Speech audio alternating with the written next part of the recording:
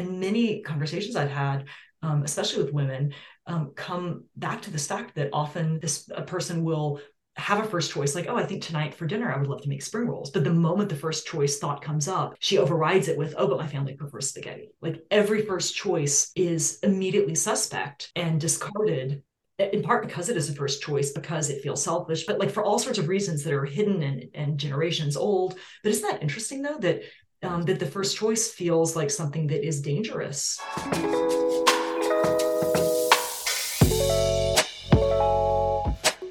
Let's face it, life is hectic. There's a lot of static and radio interference out there. So many loud and confusing things vying for our attention. It's a testament to the incredible capacity of the human mind to filter through the chaos and actually find a way to focus on things and accomplish specific goals and tasks. As a person who probably should have been diagnosed with ADHD when I was a little kid, I can't even imagine what kind of distractions I would have found in a cell phone, TikTok, and YouTube. Sometimes we need a little help, a little inspiration, and that's where today's guest, Elisabeth Sharp McKetta, comes in. She's written an extraordinary book called Edit Your Life, an inspiring guide to focusing on what matters most in life and hitting delete on what doesn't. That's coming up on Tools for Nomads.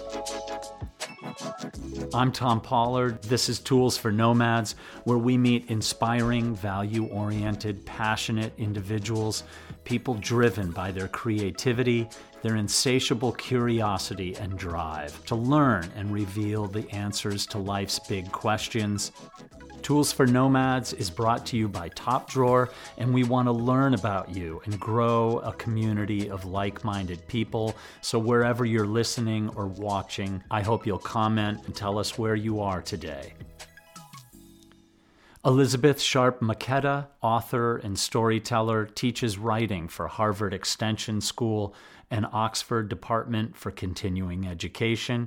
She's the author of a dozen books, including her recent release, Edit Your Life. Her book shares simple ways to cut through the clutter, the drama, the abundance of distractions of modern life to live with more intention and joy.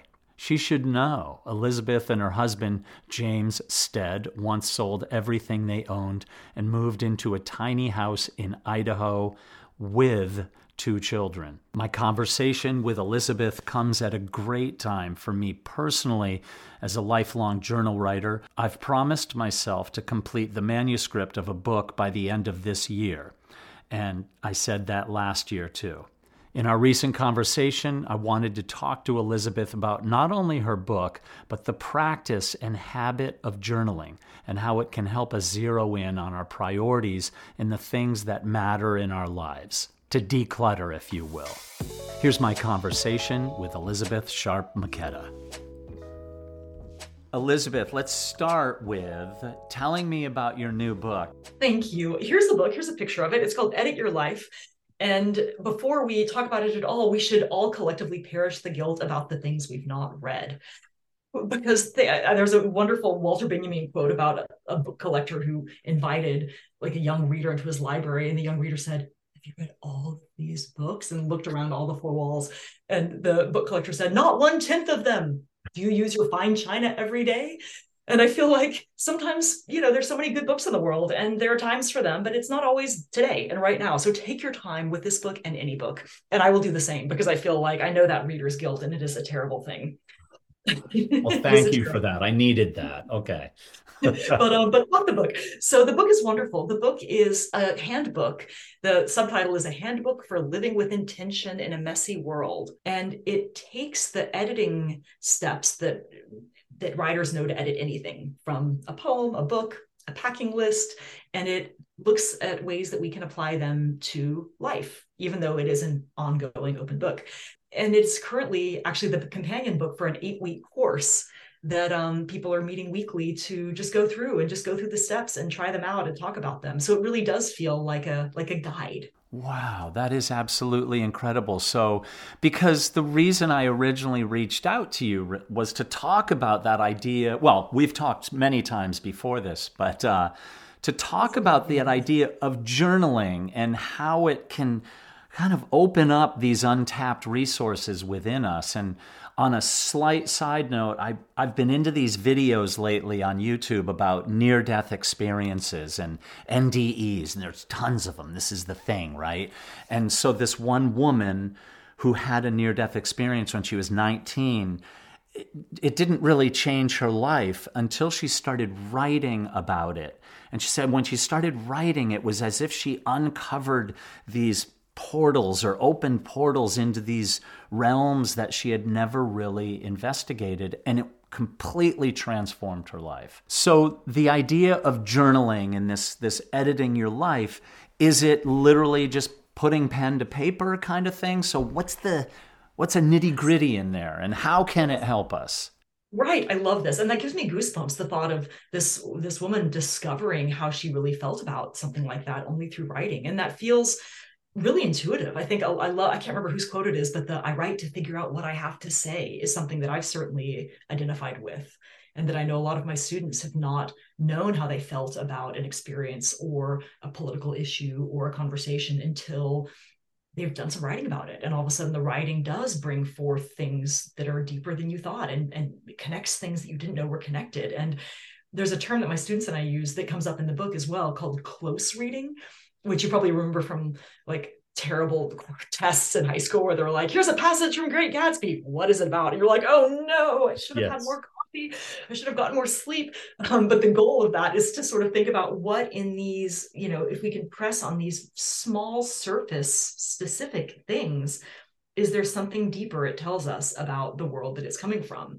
And I think that's something we can very much do in our life, that I can think of moments where a certain conversation just sent me reeling, and it was nothing that anyone else could identify, but I knew that it related to a button that was created 3 years ago when, like I can look below at the emotions and figure out what it tells me about my life and my vulnerabilities and what I need to heal, essentially.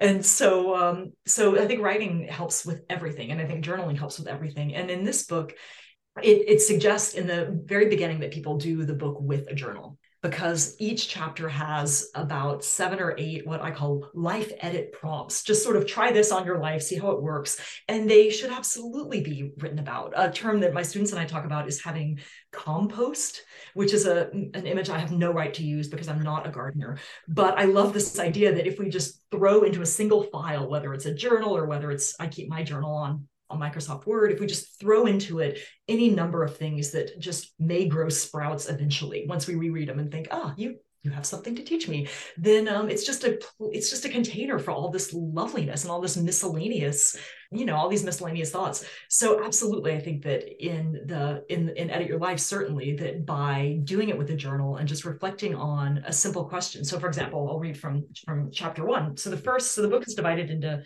3 sections, which to me feel like a really good order of how to edit. So in editing anything in writing, and again, I think this is something that writers who are listening might think of their experience with workshop, that most writers who get feedback, there's one way to do it where you send it to a trusted friend and say, Tom, would you give this a read? Here's some things I'm trying to do. And Tom's like, oh, Elisabeth, I think the beginning needs to go, but the story really starts on page 5 or whatever. Often students in school will workshop in groups of 15. Usually that's about the number 18. And they'll all fling their opinions at the writer in question, which, even though it's the standard way to do it, is a way that terrifies me, because you've got 14 people with their own agendas and their own rights and wrongs and their own fears about writing and their own opinions about writing, flinging their opinions, before the other guy gets to speak, at this poor writer who often is not allowed to speak, who just wrote this thing and wants to get it to good. So I think the writer often feels like sort of assaulted and like pulled in all directions. So I just find that such a scary way to do it. And again, many people love it, and many people who take my classes are like, why don't you do that? Because it works for some people. But for me, I've always found that I don't really have the bandwidth for more than 2 or 3 good readers at a time. I just can't take more opinions. But the idea of having a few trusted friends, which again, the welcome suggests, maybe do this with a trusted friend who maybe is in your family, or maybe someone who is a neutral force and doesn't have opinions on if you edit by waking up earlier. Does that throw the family dynamics into disarray? Someone who really doesn't care, but who cares about you and who could hear you out. But if we sort of edit things in small groups, we can really other mother each other's texts and lives, and we have the bandwidth to ask what I think of are really the only 3 questions to edit anything, which is what the first chapter of this book goes along. The 3 questions that I think we must ask before flinging our opinions are, what is this? Right? Like all the trouble we can save by just saying, like, what are you writing, Tom? What is this trying to be? What does this seem like it's trying to be? Rather than going right in and saying, Tom, there should be a corgi in it. I think it should be set in Paris. First, if we could just say, Tom, here's what I think this story's about. Here's what I think is the theme. Here's what I think is most alive in it. Here's what I think it is. Does this seem true to you? And you can always say, not at all. I was trying to write about a corgi in Paris. But either way, that the discrepancy is very good information, because then we can move to the next question, which is we can ask what works. What works in this? It's trying to be some ideal version of itself. What is it trying to be? Let's figure that out. And what works in it trying to be that? And it might be that very little, but that the vision is clear, but that, a lot of the words come out, or that really only the idea is working, and that we need a whole new cast of characters to bring out that idea, or that the beginning is solid, but then it sort of peters out. But, what is it? What is it trying to be? And then what works? And that there might be all the information the writer needs. But often then the third question would be, what doesn't work? And that's where we as writers have to be flexible and be open to the fact that maybe most of it. But if we can just identify what is necessary to make this story, or jumping to the life, this life work with the version we need it to be. If we are, like in my own life, I knew that the organizing principle of my adulthood was going to be that I wanted to be a writer and a mother. And certain things are going to have to be in there for that to work. And I would have to make 1,000 tiny decisions and calculations every day. And if I could know that its ideal version, I'm a mother and a writer. Like teaching is now my favorite thing in the world to do, because it really allows both of those. It allows the sort of love of nurturing someone and something I can do at home, and it allows me to talk about writing all day. So that passed the test. But editing with something in mind to get to its ideal version, and then asking, what is it? What works? What doesn't? Is always the first step. So most of the life edit prompts have sort of simple ways to sort of in an order think through, what is this life trying to be? And what do we not want to mess with? What do we not? We don't want to throw the whole thing out. What are the things that make us feel alive? So let's find a question we might journal to. That was a long preface to something. Maybe one would be, here's one that some writers did last week. Here's for the first chapter, ask what is it? And the third prompt is list your hats. Make a list of every one of your responsibilities, the many different hats you wear over the course of a year. None are too small. If you are the default dishwasher at home, write that down. Break down your work within your family. Do you wear the hat of being the primary meal conversationalist, for instance, the mail opener and bill payer? Think of other responsibilities that come with your job. For example, a teacher is not only responsible for teaching, but for out-of-class conferences, class preparation, grading assignments. Keep this list as an ongoing living document. It provides a map of what your life is in terms of the tasks you perform. So nice prompt, yeah? Yeah, because some people might not think they might not even be aware that they're doing so many things. And I love that. That's really great, because the end goal isn't for people who want to write a book. Really, maybe somebody would read that and go, this is how I'm going to write my book, literally memoir or whatever. But you're talking about people who are trying to filter through their lives and make it more exceptional or more meaningful if there's something out there that's lost, or they can't quite grab onto what their true heart calling is. Exactly. And that's really what I try to define editing as. Is not necessarily go through your closet and throw away everything, but think about what matters to you. Do you want your life to feel Do you want more clarity? Do you want more growth in a given direction? Do you want your life to feel more bountiful? What is the end feeling? What is the end goal? What needs to be front and center? Does your life need to involve mountains? Does it need to involve time with grandchildren? Does it need to involve what? Lots of time for what? Lots of energy for what? One of the readers of this book said that she realized that every decision she had made that had been a good one was in pursuit of a single word of quiet, that she needed quiet. She moved to the country. She got animals instead of, she has an emu instead of, being a city woman. She said that she just decided and then during the reading of this, she ended up getting rid of her smartphone for a flip phone because she wanted to buy herself quiet meals so that she didn't have to just always be answering emails, but could listen to the birds and eat her lunch. That quiet, and I would never think to edit, quiet would not be my organizing principle, but I love the idea that whatever the principle is, if we figure out this in my ideal this gives me energy, this feels good to me, let's prune away the stuff that is keeping life from mountains or quiet or grandchildren or writing or whatever the sort of main thing is. So often it's pruning, but it's also adding, it's making time for the quiet or the writing or whatever it happens to be. So I really sort of love to think about both the minimizing and the maximizing that comes with that, which again, if we write it down, it's sort of, we can't, it's good evidence, it doesn't mean it's true all the time, but we thought it. And once it was true and we have to reckon with it. And if we write it again and again and again and again, we really have to pay attention to our journals and to what comes up a lot.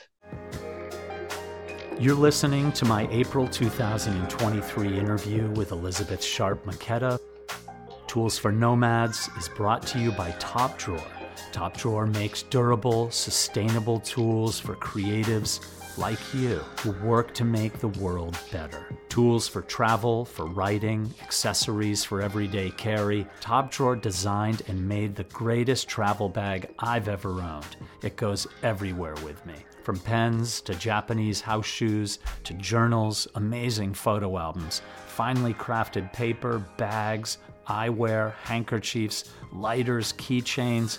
I'm telling you, this is the greatest gift store that you could ever imagine. Check them out at topdrawershop.com or visit one of their dozen-plus meticulously curated shops in San Francisco, Los Angeles, Boston, New York, Berkeley, Chicago, and Tokyo. If you stop into one of the stores, please be sure to tell them you listened to the podcast. Now back to my conversation with Elisabeth Sharp McKetta. You had said, you said the word intuitive or intuition early, right at the beginning of this conversation about how, that's something that we're trying to tap into. And I think a lot of people lose that in the static electricity and all the interference of whether it be news or all the duties and chores we have to do throughout a day. A lot of people lose touch with what's really their needs inside.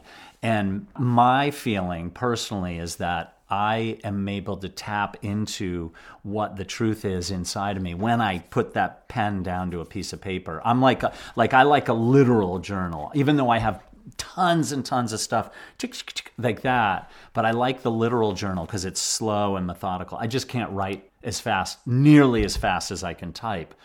So it slows me down and I tap into it. Now that we're in this modern society and this new world and everything, and we're more reliant on these smartphones and things like that, we've lost touch with the tactical stuff that made us aware of our intuition, like hearing something in the woods and knowing there might be a predator coming. Granted, that's thousands of years away from where we are now, but that's what writing is. It gets us in touch with our real selves. So it doesn't even have to be an end game, I guess is what you're saying. It's just open up, research yourself, and you can burn it if you want, but don't, because if you have kids, maybe they're going to want to read how crazy their old man or their old lady was one of these days. So it's true. I love that. I love what you just said about researching the self. That's exactly what it is. The way we research anything, like what smartphone to buy or where to go for vacation. Like, what do we need to know about what it's like to be Tom Pollard or Elisabeth McKetta? Like, that's pretty valuable information if you happen to be one of those people or living with one of those people.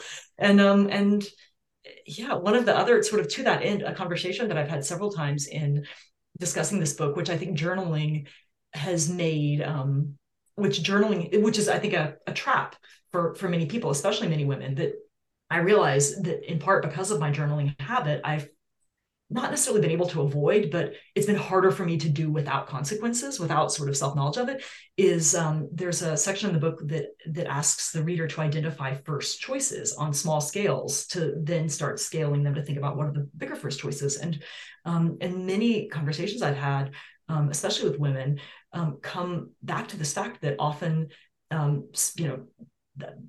person will have a first choice, like, oh, I think tonight for dinner, I would love to make spring rolls. But the moment the first choice thought comes up, she overrides it with, oh, but my family prefers spaghetti. Like every first choice is immediately suspect and discarded, in part because it is a first choice, because it feels selfish, because we'll be disappointed if we don't have it, like for all sorts of reasons that are hidden and generations old. But isn't that interesting, though, that that the first choice feels like something that is dangerous for many people. And I think this goes back to our conversation pre-podcast, that often first choices and people who pursue them seem threatening because why don't I get a first choice? But I think that when we journal and we write about, like in my case, my journaling is, I'll write about my life and I'll write about the things that I love. And I'll also find myself writing about my characters and the books I want to write. And you can't avoid in my journal that writing is important to me. Like I can't read my journal without recognizing a first choice that my life will be lesser for not having in it. And I'm sure that your journal too, like there's pure distilled Tom energy sources in there that when you write, when you slowly write, when you write by hand or type, you just can't avoid. You can't not look yourself in the eye once you've gotten into that habit. Edit your life. Elisabeth, I actually never asked you this. I know you've written a lot of books. How many books is this for you? And this was probably a different kind of book for you because it's not telling stories. You're just helping untap things of the people because you're a teacher. You're a professor of creative writing. So you're like, let me just give people a guide and a tool and they can use it however they please. Exactly. This is a teacher book, and it is a total departure for me. It felt very brave. It really did what I often tell my students whenever they're worried about whether they're up to the task of a book. We've sort of agreed as an algorithm, as a class, as a community, that the best books we write should always be books where our ambition for them is way above our skill level. So we have to, grow and learn and gain some new skills and get some new training. And then eventually we'll get as close as we can to our ambition, which is a lot more advanced as a writer than we were last book. But we're never all there. We're never going to make it. Rarely is it the vision perfectly, but it's the book we can write then that we needed to write. It's our now version of that book. They're always beautiful in their kind of imperfection. And this one was very much like that I set out to write a memoir about our experience living in 275 square feet as a family of four with a 3-year-old, 6-year-old, and 2 dogs, which was this wonderful era of just this kind of microcosm of time where everything was our first choice, because you can't have second choice objects in a house that small. And you also can't be anyone other than yourself. You have to speak honestly. You have to, clean the table when you're done with it, because there's only one table. If you need space, you can't hold a grudge and hope people will notice. You have to say, actually, please don't talk to me right now because I really need to read my book. And even though you're only 2 feet away, I'd love for you to just pretend right now that, so you just have to sort of learn skills about all sorts of things. But ultimately, I think kind of honesty and clarity come very, very naturally in living in such a small space. So I wanted to write a memoir about that. And when I got it into book proposal form, the feedback I got was that it could be a lot more useful and interesting if it were a guidebook. And I love such guidebooks. I'm a junkie for such guidebooks. So it felt like a very big step, but a natural next step. And then it took me the next 3+ years to figure out how to do that. And once I finally understood that it wasn't about the stories, it was about the principles, and stories as a means to illustrate principles, then it felt like it's just like teaching. It's just like teaching. But it did take me a while for it to click in writing. Elisabeth, tell me, this is part of it. I think I've never asked you to just summarize. Tell me a little bit about what you do professionally. You're a writer, of course, but you teach people, students at Harvard, how to write. And explain to me a little bit about the kind of students and what it is you're teaching. Yes, I have wonderful, wonderful, inspiring students. I've been teaching at Harvard Extension Writing Program since 2012. And I also teach through Oxford's Extension School. So all of my students are adults, which is great because they all come with lots of experience, lots of stories, and a very clear eye for what they are hoping to write or do or learn. They're such clear, focused, interesting, brilliant students. It's such fun to teach them. And I look forward to class every week. And my probably least favorite month of the year is August when I don't teach. So they're terrific. And the classes I've taught for Harvard vary and have in the past been everything from business writing to the college essay. And what I've really been zeroing down on for the last few years is novel writing and a course I've designed called Mythic Memoir. So I'm interested in mentoring students who have a really big true story and thinking about how we can use myths and fairy tales and very old stories that everyone sort of knows or has heard of to do a couple different things, to lend them some interesting imagery and that might be reflective, and to give them some structure, because often in life writing, where do you begin, where do you end, what's the middle if you're still living it, what if the middle becomes the end because you're still living it. So the myth can be helpful for structure, and also I think it can be really helpful in terms of just thinking about all the different ways we inhabit a story, that we're in our life, we have a committee of selves, we live many lives. I think we are able to sort of think with more empathy when we think about these kind of fill in the blank stories that have been told for, thousands of years. It's a great class. And then fiction, and then my students just write novels. So really fun teaching. And in addition to that, I write books. And so Edit Your Life is my 12th.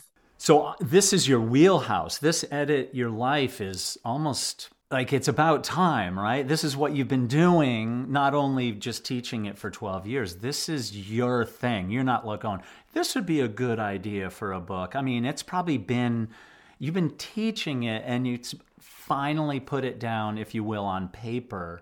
So you're helping people untap what's hidden inside of them too. I hope so. I hope that it feels like an unlocking kind of book. And I hope that it stretches beyond writers, because my worldview is as such a writer. But I think that part of being a writer, what being a writer has taught me, is that the thing that you love, however practical or impractical, will always find a way in your life if it is really that important. And so my hope is that people read it and can put whatever that thing is, whether it's anything, right there front and center, and then figure out how to methodically keep shaping it to kind of give more and more meaning. It's a very systematic book, and I always get a bit nervous about the marketing part of any one of my books. And so this time my husband reassured me by saying, well, why would you be nervous about this one? Because it's just all of your systems. I thought it is. It's all, it's a book of systems. And one of my earlier books was about my engineer grandfather who died at 103. And part of what I learned from, if you learn with each book, part of what I learned from interviewing him and researching him is how much his life was a series of really good systems, which for an engineer makes sense, that he had systems for how he would connect with his alums over the years. He had this elaborate calendar where he'd write down their birthdays, and from age 65 on, call them every year on their birthdays.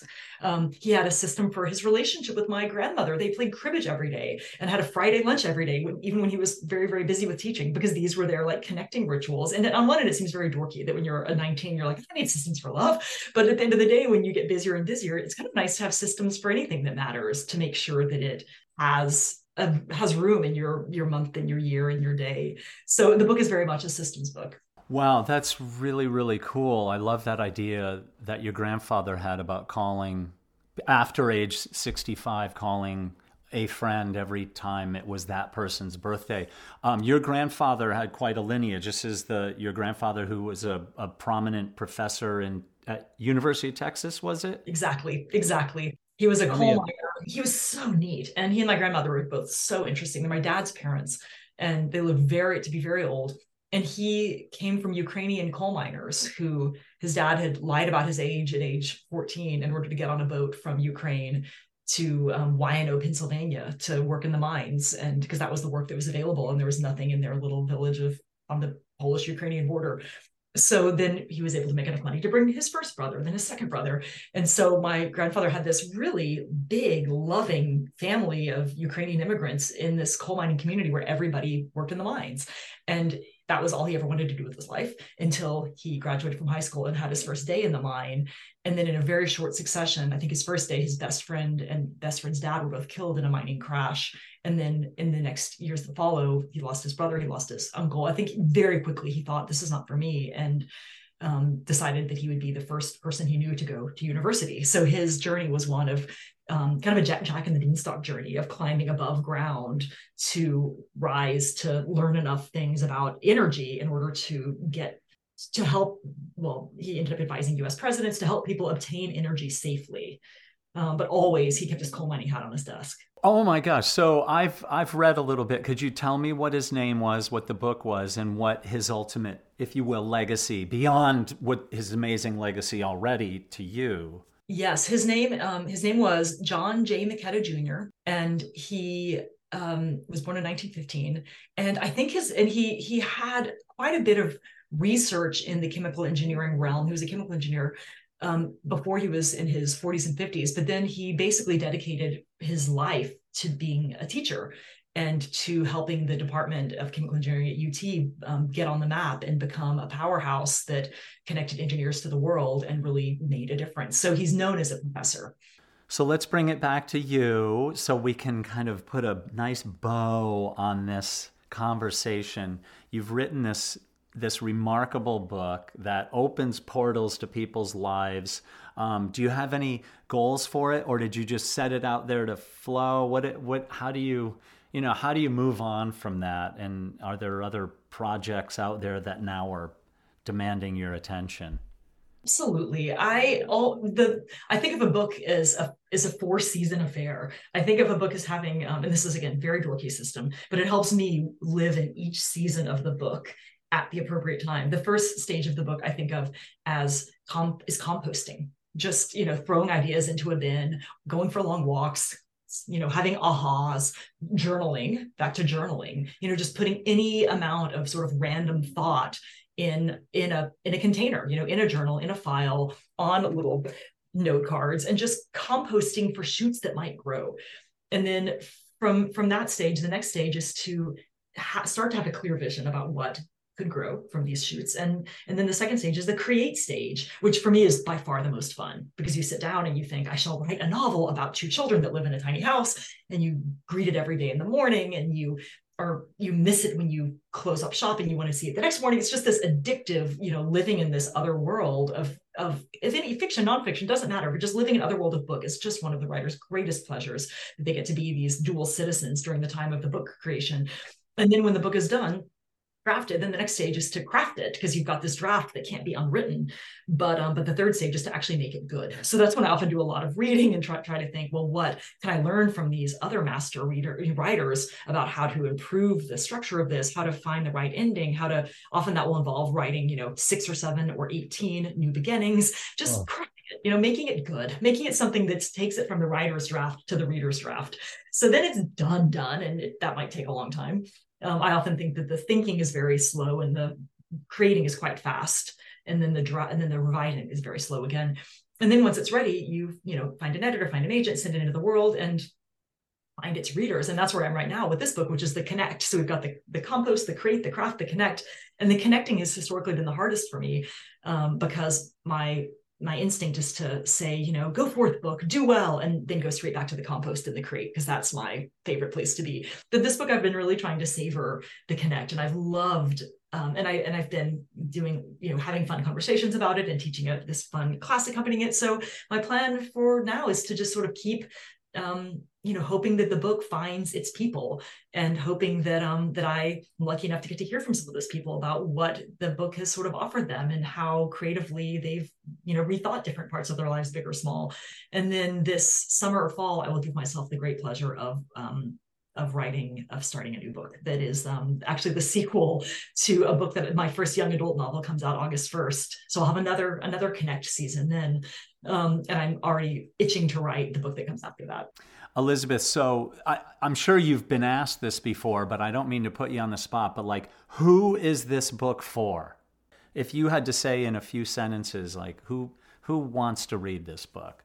Yes, this is such a good question. And this is a question that I often ask my students to answer, who are you writing for? And as a writer, the worst answer you can give to that question is everybody. The worst. So if you ask your students, who do you read? You want them to say everybody. And who's this for? You want them to say this very small population of people who really will be. And I'm afraid that my answer for this one is the JD answer of everybody, but really anyone who feels that their life needs a tweak or is murky or has pivoted in a way that they did or did not like during the pandemic, and they're ready for a rethink about things. So I hope that it gets a very broad array of people who both have thought deliberately before about the trajectory their life will take, and also people who have never thought that they had the ability to do so. I would love to reach some of those people who never would ever consider shaping their life from inside out.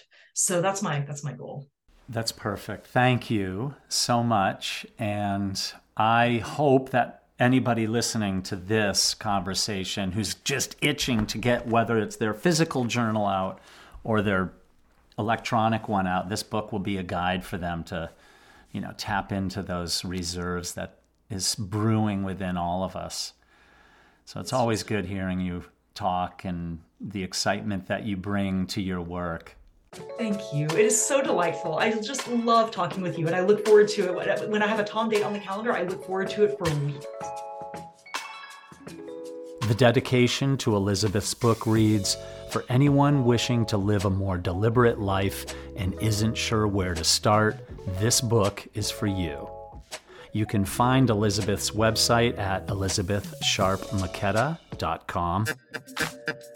Thanks for visiting Tools for Nomads, an intimate look into the lives and habits of passionate and creatively prolific people like Elisabeth Sharp McKetta. Wherever you're listening or watching, I hope you'll take a moment to subscribe and share with us in the comments where you're coming from and what you thought about today's episode. Tools for Nomads is brought to you by Top Drawer. At Top Drawer, life is about loving and living intentionally, where the things we carry matter to us.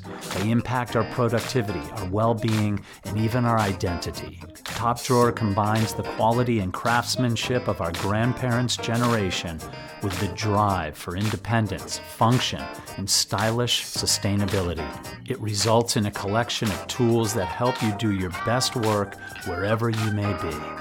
Visit topdrawershop.com or visit one of their dozen-plus meticulously outfitted shops in San Francisco, Los Angeles, Boston, Berkeley, New York, Chicago, and Tokyo. topdrawershop.com. Thanks for visiting. I'm Tom Pollard. I'll see you next time on Tools for Nomads.